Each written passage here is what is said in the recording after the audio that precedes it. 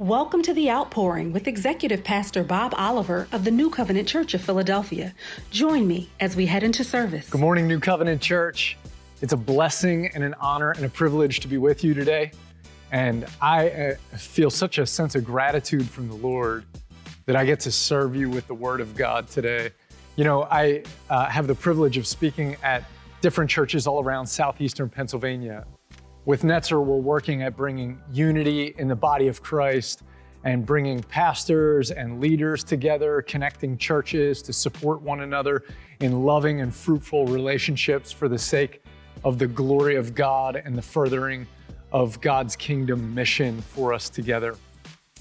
And what I want to invite us to in this moment is one of the things that is one of my favorite privileges that I get to enjoy when I go from congregation to congregation and church to church. I have this privilege of being able to invite a congregation to pray with me for their pastor. And I don't know about you, but there's a deep desire inside of me to pray for the leaders that God gives us. And we know that's a command from the Lord, but we also know that it's our privilege to pray for those who God puts in authority over us, because frankly, when we pray for them and bless them, we know it's also praying blessing back unto us. And we know the call to pray for our pastor, but at times in a worship service, it can be a little awkward for a pastor to say, all right, let's all stop and pray for me. But when I'm coming as someone from the outside, it's a wonderful opportunity for us to pause and pray together for the leadership of the church. So if you'll just join me right now, we're going to take a minute before we get started with the text. And we're just going to pray for the leadership here at New Covenant. Father God, we honor you and we bless you as the head of the church. All things come from you and all things return to you. You are God Almighty. You are the firstborn among the dead. And when you bring us new life resurrected out of the tomb, and you establish your church, when you ascend on high, you scatter your gifts among us, and you appoint some to be apostles, some to be prophets, some to be shepherds and evangelists and teachers. And you anoint leaders to guide us in your presence. And so here and now, Father God, we just want to join with you at the right hand of the Father Jesus as we intercede for Pastor Bob, for his beloved Denise, for Bishop Grannon, for Dr. Hyacinth, for the other leaders of New Covenant Church. We lift them up in the name of Jesus, and we ask that, Father, you would provide protection, provision, and blessing on every level for them. That, God, the secret place of their heart would have a deep connection with you and you would protect it on every level.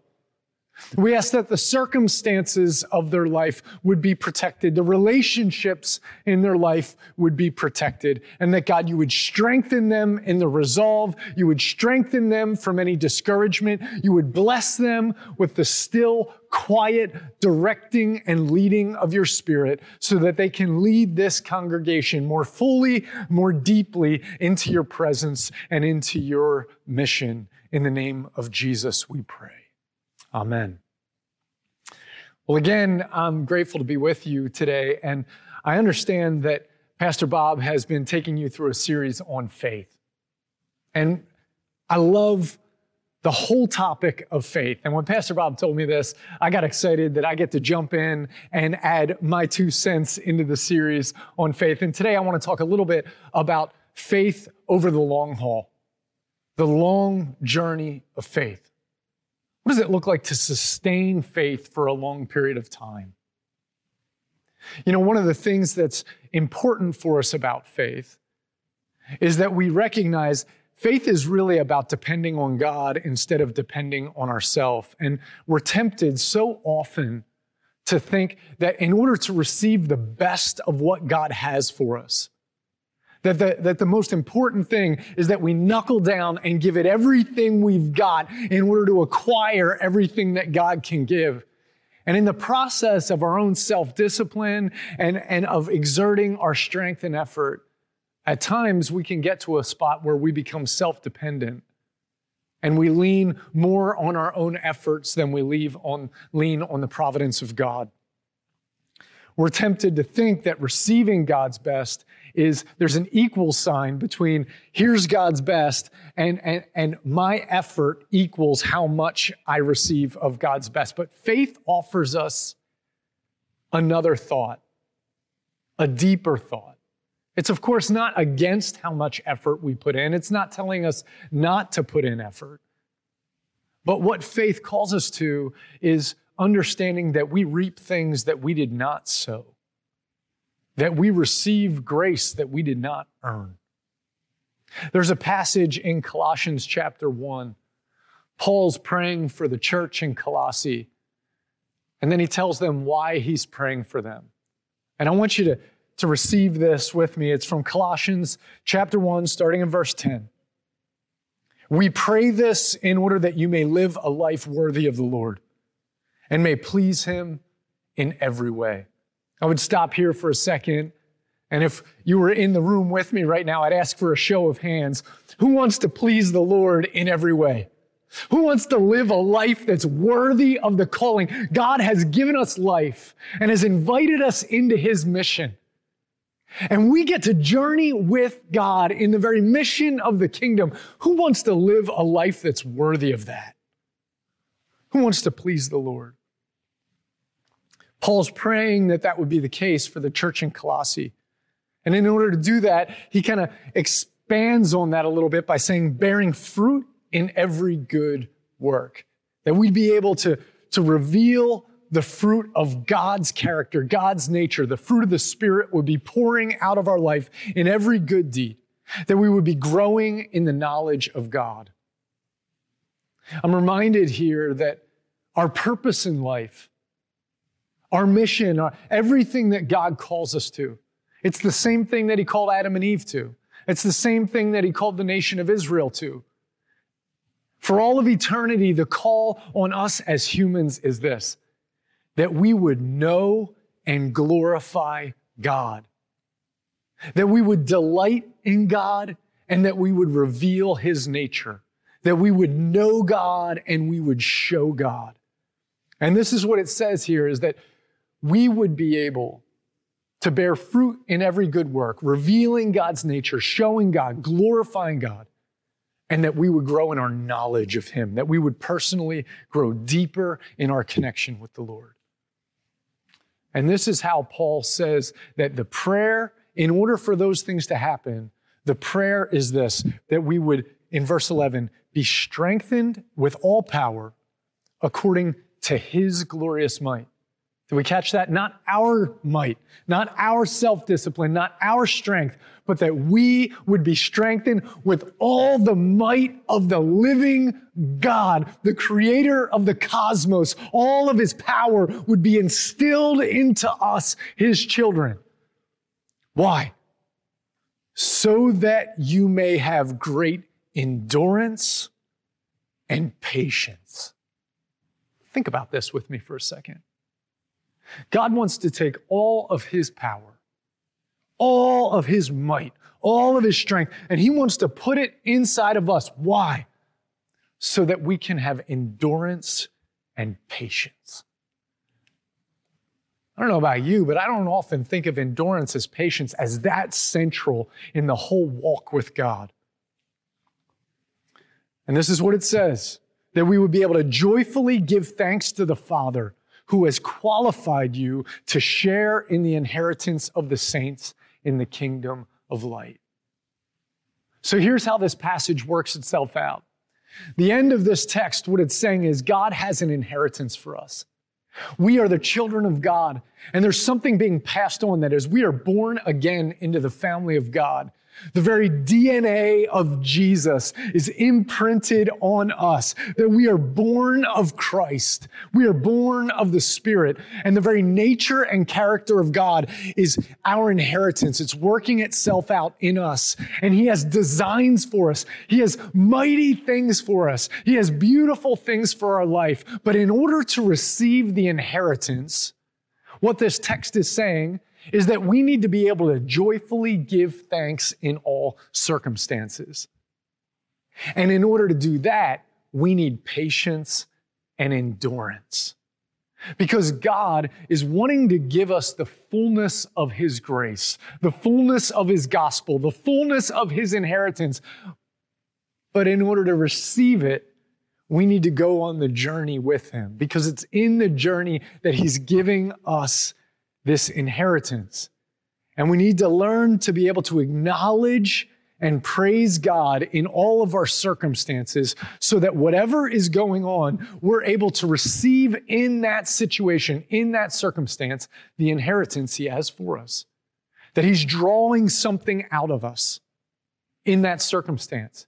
And in order to stay joyful, grateful, full of thanksgiving in the midst of all circumstances, we need patience and endurance. And in order to have patience and endurance, we need the power of God. Which means if I'm in my own strength, I'm going to get weary. I'm going to grow tired. But if I'm waiting on the Lord and trusting the Lord, then He's going to strengthen me in a way that allows me to still have joy, still have peace in the midst of tumultuous circumstances and difficult situations. And when I do that, I will be able to receive more from Him of what He has designed for me. So this is the long road of faith. And on this long road of faith, I want to talk about one thing in particular related to patience and endurance. You see, I believe that we are in an epic battle in our times. And it's a multifaceted battle. There's different fronts in this war. We're being assailed and attacked on various levels. But one of the major battlefields of our day right now is the battlefield of time. And I don't just mean how we use our time. I mean how we view our time, how we understand time. You know, there's a big difference between sin and iniquity. Sin is when I do something I shouldn't do, when I miss the mark, when I don't do things the way God called me to, when I do something that separates me from God. A single sin is when I choose inappropriately, choose wrongly, rebel with God, and step away. But iniquity is different.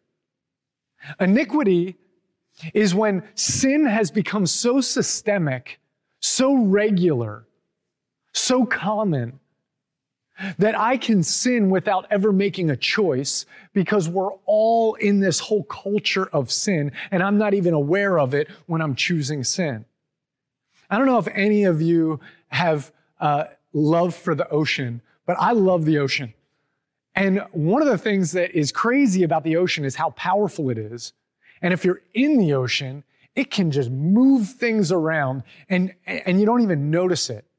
There's been times where I've gone out swimming in the ocean and I get where I'm not touching anymore. And if it's a strong current that day, I can be looking out at the waves and swimming around. And then I turn around and look back at the beach and realize that I've moved way down the beach and never knew it, because the current just took me down. And I'm losing my place. I'm losing where my towel is, where my family is, because I've been washed down, not knowing it, because I was just caught up in the current. Cultural iniquity is when there's a strong current that has kind of redefined what is right and wrong, so that I can live in ways that are inappropriate, but not even have my conscience pricked about it, not even know, I'm not even making a decision about it. I'm just going along with the current. And then I turn around and realize, man, I don't even know where I am anymore. I don't even know which way is home anymore, because I've been caught up in the current. This battle for time, This battle around time, what I believe is there's a cultural iniquity that we're dealing with in the Western church, that we're dealing with here in America and all around the church. I believe that this cultural iniquity that we're dealing with is we are redefining the values and ethics that we believe in around time. We are changing what morality is related to time. Let me explain what I mean. Patience has never been easy. It wouldn't be a fruit of the Spirit if it was easy. We wouldn't need God to do it within us if it was easy. And we talk about love, joy, and peace as the first three fruits of the Spirit. And often we'll just say love, joy, and peace, but the next one is patience. It's the underrated fruit of the Spirit. Patience has never been easy. It needs God working within us in order to have patience. But here's the thing, is that all throughout history, we have understood as humans, by and large, that patience is a virtue, that patience is a good thing. As a matter of fact, Ben Franklin, Philadelphia's own, not even necessarily a believer, understood this. He says, he who has patience can have what he wills. Historically, it was understood. Leo Tolstoy, the great Russian author, he says the two great warriors of our world are time and patience. Many people of the past have understood that if you can harness yourself and the way you view time in a way that allows you to be patient, it's amazing what you can actually accomplish. It's amazing what you can do in society if you can actually be patient. But here's the issue, is that right now in our society, we are moving away from believing that the ethic, the value around time is being patient, and we are replacing patience with efficiency. And we believe that it is more important to God and it is more important to be good that I be efficient with my time than I be patient with my time. Waiting is never easy, like I said, and all of us are waiting for something. I don't know what you're waiting for. Maybe you're waiting for that job or waiting for that promotion. Maybe you're waiting for that loved one to find their relationship with Christ. Maybe you're waiting for that healing you've been praying for a long time. Maybe you're waiting for a place of injustice in your life to be reconciled. Maybe you're waiting for a relationship to be brought back together. Maybe you're waiting for that physical healing, or maybe you're waiting for a spiritual healing. And many of you are waiting for a vaccine. We're waiting for things to go back to normal. Sometimes waiting is painfully slow and boring, and we feel powerless. There's times where we want to see something happen and it feels like there's nothing we can do about it. And we're just waiting. And it's boring. My kids can tell you all about that. But sometimes waiting is more on the side of endurance. I'm doing what I need to do, but I'm having a hard time because I'm not seeing the breakthrough. And waiting in that case is not boring, it's exhausting. And instead of just feeling powerless, I begin to feel hopeless. And that's about a long-term endurance. Whether you're in a place of waiting that feels boring, or whether you're in a place of waiting that makes you have to endure and you're getting weary, the Scripture has a unified message on what we need to do in the situations that are difficult. And that is, we need to wait on the Lord. Psalm 27:14 says, wait on the Lord. Be of good courage. He will strengthen your heart. Wait, I say, on the Lord. Not just waiting. There's a big difference between waiting and waiting on the Lord. I can kind of check out and just become passive and say, well, that's on God. He's got to do it in His time. In the meantime, I'll go over here and do what I'm going to do and what I want to do. That's not waiting on the Lord. right? Waiting on the Lord is, this is what the Lord is saying. This is what needs to happen. I'm supposed to put my hope there. I'm supposed to put my vision there, my eyes fixed on there, but it's too painful to stay looking at that, God, because it's not happening. But he says, wait on me. Wait on me. And the longer I have to wait for a promise of God, the more I have to learn to lean into the presence of God. Galatians 6:9 says, let us not become weary in doing good. For at the proper time, we will reap a harvest if we do not give up. I don't know about you, but there's been many times in my life where I've been going after something and it just gets old. And when I'm not seeing the productivity that I want, when I'm not seeing the fruit that I believe the Lord has promised, man, it can test me. It can test me. What makes it more difficult is when in the culture that I live in, everything is saying that my value is based on how much I produce. That the amount I can get done in my life speaks to how legitimate I am as a human being.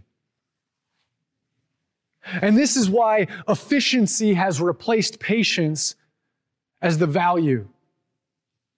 Instead of the old sayings of the past, that patience is a virtue, and he who has patience can have what he wills, and good things come to those who wait. Instead, our culture has begun to replace that with maximize the moment. And you snooze, you lose. And there's this pressure within us to pack as much into a moment as possible. And we even have scriptures that we can justify that with. Make the most of the time because the days are evil. As if what God was actually asking us to do in that is to jam as much as we can into a single minute. But when we look at the context, what God's actually saying is that in every moment, God is here. The Holy Spirit is present. Jesus is moving. And in the midst of this moment, no matter what the moment is, make the most of it. Find where God is. Give thanks in that circumstance. That's what it means to embrace the moment, is to be present in the moment. But we're stuck very easily between the value of patience and the value of efficiency. And let me give you some illustrations here. One, I was at a Redbox I was on a vacation with my family, and we had watched a film, I don't know, some Disney film or something with my kids, and I was taking it back to this store, this little grocery store, and in the back of the store they had a Redbox where you go to take the movie back, and it was this small store, and there was a whole bunch of people there. It was about to rain, so everybody wanted to get a movie. And there's a big line, and there's families who were in the line, and the first family was like a family of 5 or more. I forget exactly how many. And I remember everybody wanted a different movie as they were looking through the movie library, and it took them about 10 to 15 minutes to pick a movie, and there's a huge line of us behind them. And the guy who was standing in front of me, like me, he just had a return, and at the Redbox where you could rent the movie is the same place where you had to return the movie. Well, what happens is that this guy's starting to lose his mind because he realized how long it's taking just for one family to pick a movie, and there's other families in line, and he's starting to lose it, and he's just like, oh man, it's going to take, and he's starting to sweat. I can tell he's getting really frustrated. And finally, when that family moves on, before the next family had the chance to move forward, he takes the movie that he has in his hand and he puts it up next to his face like this so that no one could see his face. And he tucks his shoulder and he runs up to the Redbox and he says, I just have a return. I just have a return. And he's tapping the return button and trying to stick the movie back in, because what was going on in this guy's heart and in his mind, I imagine, was not just a lack of patience. It wasn't just that it was hard to wait. It's that he had a conflict inside of him. There was people in the line, and he was trying to respect, the line and respect their time as well as his. But the problem is he probably had someone out in the car waiting for him, or he had another appointment he was supposed to get to. And here he is caught between the fact that on one level he feels like being patient is respectful, but on the other level, it is just wrong for me to waste this amount of time. And there's something inside that's almost a conviction level that says it's wrong to waste that time. How can I stand here doing absolutely nothing just to respect those people? And if we want to feel that a little more acutely, all you have to do is drive on the Schuylkill Expressway or on 422 and realize that if someone cuts someone else off, you shaved, a tenth of a second away from me. But man, the hackles get up.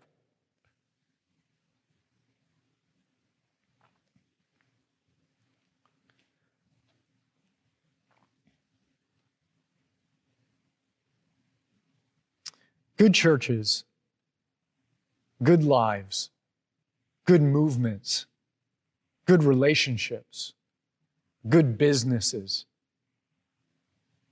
They're not built overnight. They're built over a long period of time.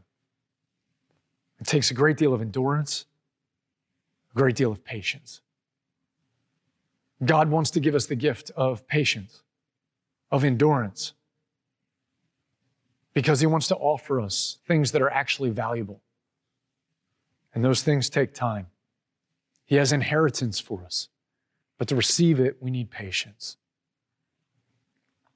This does not mean that our call is to be passive. That's just being lazy. The call is to be tenacious, active. But that activity, that tenacity, is not about trying to get as much done as we can. It's about trying to be as aware as possible of the presence of God in every situation. That all of my effort, all of my work, all of my labor is to stay in Christ. Hebrews 4 gives us this amazing verse, and it says, there is still a day of rest, and that day is called today. Make every effort or strive to enter into that rest. Rest isn't about inactivity. Rest is about keeping pace with God. When my heart no longer has peace, when I'm feeling the tension and the pressure about what's not getting done, sometimes I need to stop and I need to look forward and see if maybe God's out in front of me and he asked me to obey him and I didn't obey him. And maybe the reason I'm feeling tension is because I haven't stepped into that thing that he's called me to. Or maybe, and perhaps more often, I need to look back and realize that God is back here behind me. And he hasn't asked me to do some of the things that I'm doing. But I've stepped out in front of the Lord. And I lost pace with God. The problem with losing pace with God is it means that I will not have the endurance to last the long haul in faith. Keeping pace with God is vital to receive all the fullness of what God has for us. I remember one day I was about to leave to go to Indonesia to speak at a conference for missionaries over in Indonesia. And I was running around trying to get everything packed and get ready to go and make sure I caught my flight on time. And I went running into a store. This was pre-pandemic. I didn't have a mask on. And I went into the store just to grab something quick to pack, to take with me. And I walked in the store and the clerk was behind the store. The sales associate was there. And as I was walking past him, he was a young guy. And I just said, "Hey, how's it going, man?" And he said, "Not good." That's not what you're supposed to say. People don't say that. Like when you ask, "How are you doing?" Like people don't actually care. Like when you ask, "How are you doing?" That's like just a nice thing. And I asked the guy, "How you doing?" And he says, "I'm not good." I don't have time to deal with that right now. I'm trying to go overseas to teach missionaries about Jesus. I don't have time for your problems. And that's where I was at. That's where I was at, like a guy blowing past the Good Samaritan, or blowing past the guy on the side of the road on his way to the temple. And that's what the Lord reminded me of as I was grabbing what I needed in the store. The Holy Spirit came and convicted my heart. He's like, really, Tim? I just sensed it. Oh, man, there it is. So as I go to check out, I said, what's going on? Why is your life struggling? What's going on in your day here? Within 5 minutes, I'm holding this guy's hands in the store and leading him to Christ. And I could miss that moment, and I would have missed that moment in my own strength. But people have prayed for me that all the glorious might of God would fill me so that I can have endurance and patience, so that I can joyfully give thanks in those circumstances, so that I can receive the inheritance that God has for me. And so their prayers were answered that day in that way. Sometimes we need to remember that in order to trust God, we need to be able to wait on God. God is working on a lot of storylines at once. There's a whole lot of lives and cultures that He's working with. And He knows the right time to move one piece forward to affect all the rest. And so sometimes it feels like God can be slow to answer our prayers. But He's managing a lot of things, and He's really synergistic. When it all works, it all works. But we have to learn to trust Him. As a matter of fact, George MacDonald, a mentor to C.S. Lewis and J.R.R. Tolkien, one of the things that he says is that the principal part of faith is patience. In other words, we can't trust God unless we learn to wait for God. Sometimes waiting is difficult because we don't see any light at the end of the tunnel. And if we don't see light at the end of the tunnel, it's very difficult to wait. My son, one night, he had come back from a youth group event. And at this event, they were at this old farm. And at the old farm, he got into these old rotten apples. And he ended up with an infection, like an infection on his skin. He also had eaten something that gave him an allergic reaction, and he had this eczema happening, and he got into poison ivy. He had 3 major skin things going on in one night, and he was just a little kid. And I remember that night, he was just kind of losing his mind because he was itching all over. And the worst part about it is that he was like, I don't see any end in sight. And sometimes that's the worst kind of pain, is the pain where you don't see any end in sight. And I remember kneeling next to his bed, and I remember saying, all right, buddy, let's not talk about your skin. Let's not talk about what's itching. Let's talk about something else. Just keep your eyes right here, and we're going to talk about something else, and I'll stay with you. Focus on me, and we'll have a conversation. And eventually he fell asleep as we were talking about something else. And this is the invitation from the Lord. Come unto me, all you who are weary and heavy laden. My yoke is easy, my burden is light. You can find rest for your souls in me. You know Isaiah 40:31. You know it. Those that learn to wait upon the Lord, they will renew their strength. They can run without getting weary because they're keeping pace with God. It's the long haul. They can walk without fainting. God is their nourishment. We need the Lord to teach us to wait on Him. I don't know if you've seen, there was that old movie of Karate Kid, and it's this picture of a mentor investing into a younger man. And Daniel is this younger man who's learning self-defense from Mr. Miyagi.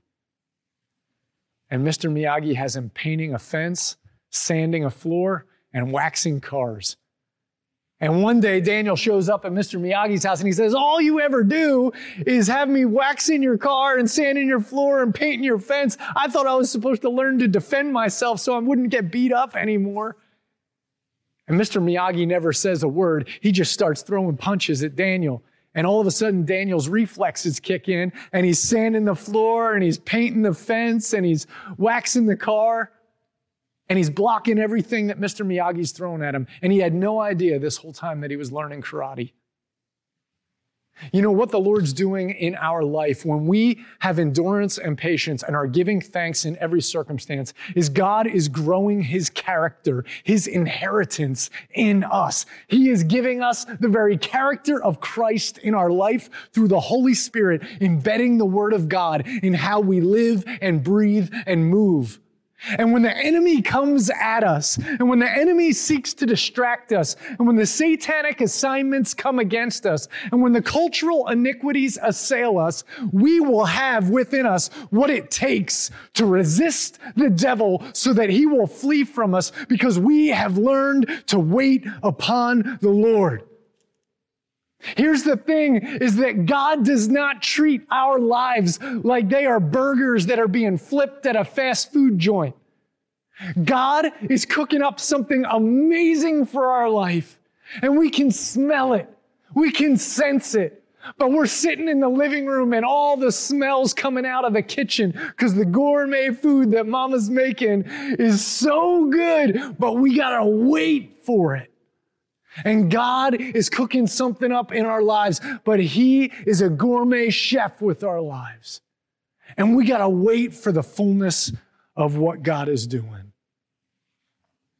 The temptation is to believe in the strongholds that our culture believes in. You know that Corinthians says that a stronghold is an assumption or a pretense set up against the knowledge of Christ. What that means is that in any moment where I feel like Christ is not present, where it seems like Christ is not there, I'm tempted to live in a way that causes me to depend on myself instead of depending on Christ. So if there's an area of my life that God doesn't seem to be moving, or an area of our culture where I don't see where God is present, that becomes a spiritual stronghold, a place where it seems like it's inaccessible for God. And we are tempted often to think with our time that God doesn't get it.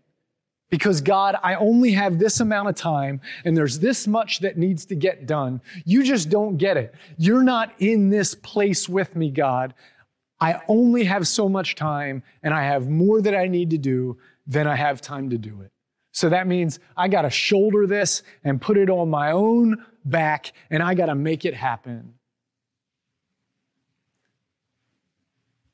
If I view time as a place primarily for efficiency, then it's akin to the same thing as saying when it comes to my money, the most important thing to do with my money is be a good steward of it. It's wise to be a good steward of our money, and it is wise to be a good steward of our time. And wisdom is something the Lord wants for us. But God's central character quality is not wisdom. His central character quality is love. And when it comes to my money, it's important that I steward it well. It's important that I live on a budget and that I don't spend like crazy. Very, very important. But why? Not just so that I have enough or that I have more than enough or that I can get what I want, because there's plenty of people who are wise about money but don't reveal the character of God. Those who reveal the character of God reveal love, and love with money is generosity. Well, guess what love with time is? Patience.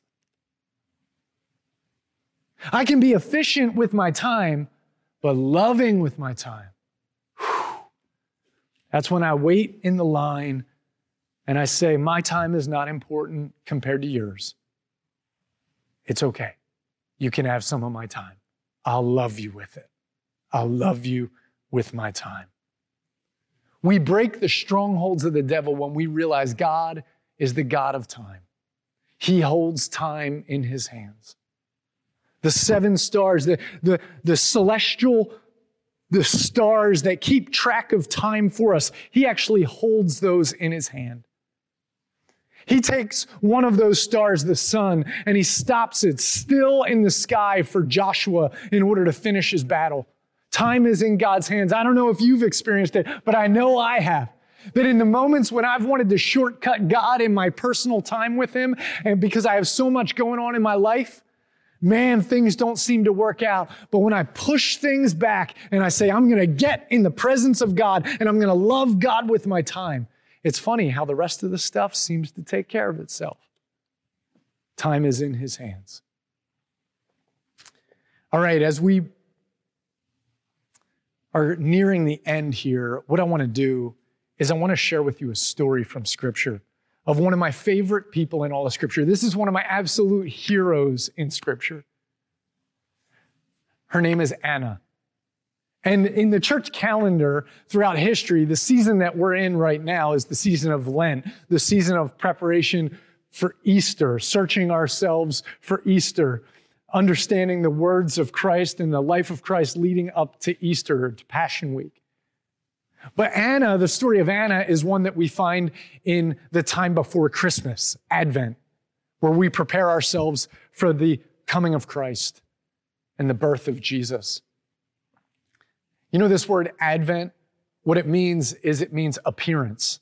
Jesus appears. God appears among us. And Anna is a person who's waiting for the Advent, waiting for the appearance. She, we're told, was married young and then after a short period of time lost her husband and became a widow. And then she spends the rest of her days, decades upon decades upon decades, in the temple, fasting and praying day and night, waiting for the consolation of Israel, for the redemption of Jerusalem. She was not the only elderly person in the Advent story. There was a number of others. One of them was another person in the temple, a man named Simeon, who was also waiting for the consolation of Israel and was able to maintain faith over a long period of time. So an amazing story about Simeon. But there was yet another priest, and his name was Zechariah. And you remember Zechariah, don't you? The father of John the Baptist.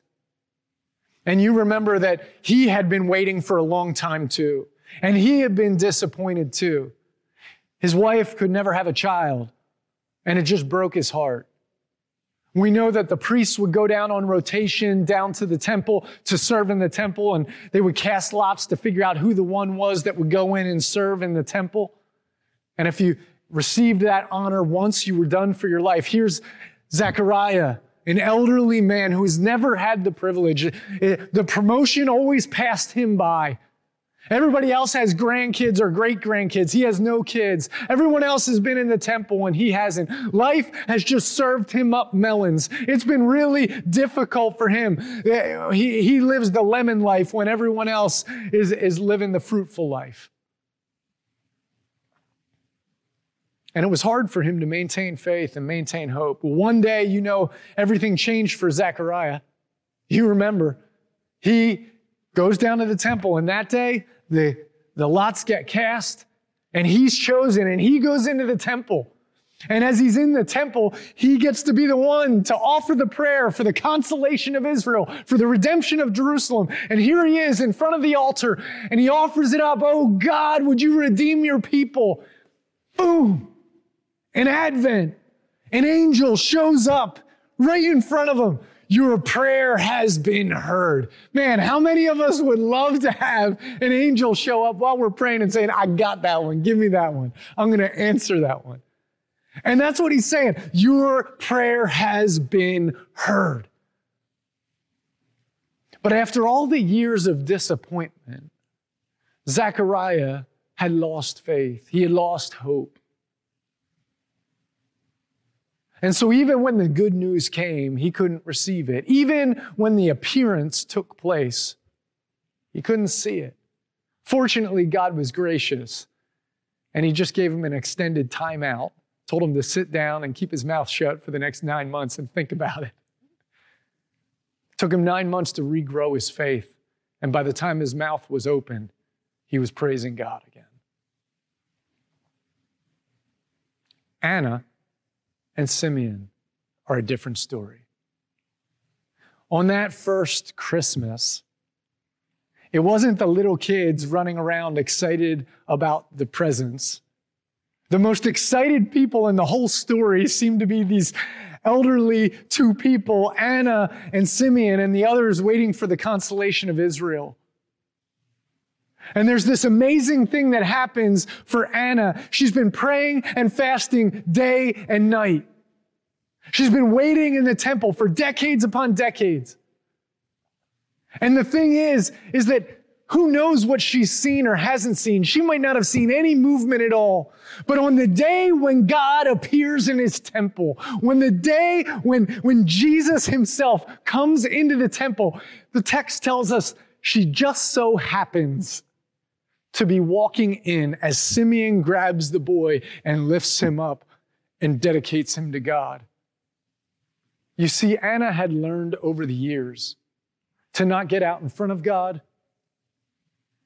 and to not lag behind God, but to keep pace with God.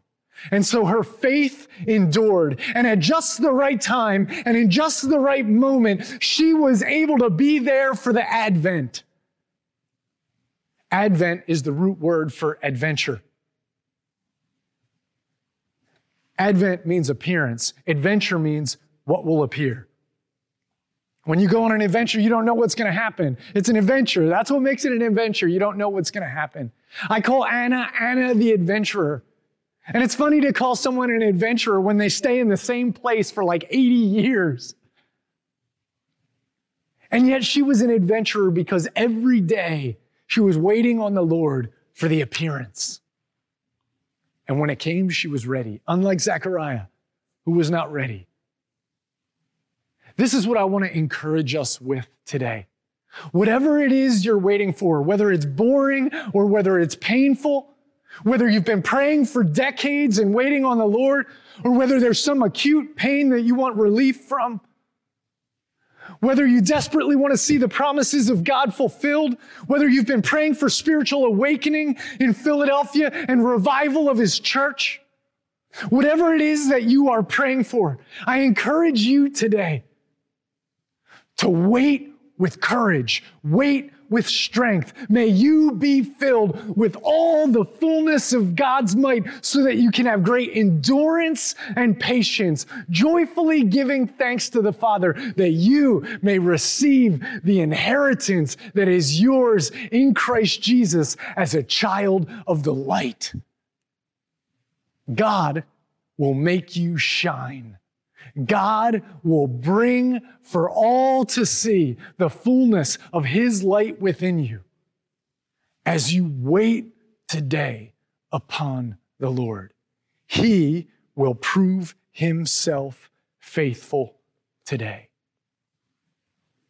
This is the will of God for you in Christ Jesus, that you would be able to rejoice always, pray without ceasing, give thanks in all circumstances. That's his will for you. And it takes great endurance and patience. But we will receive together as a church the inheritance that God has for us as we learn to more deeply and more fully wait upon the Lord. Join me in prayer.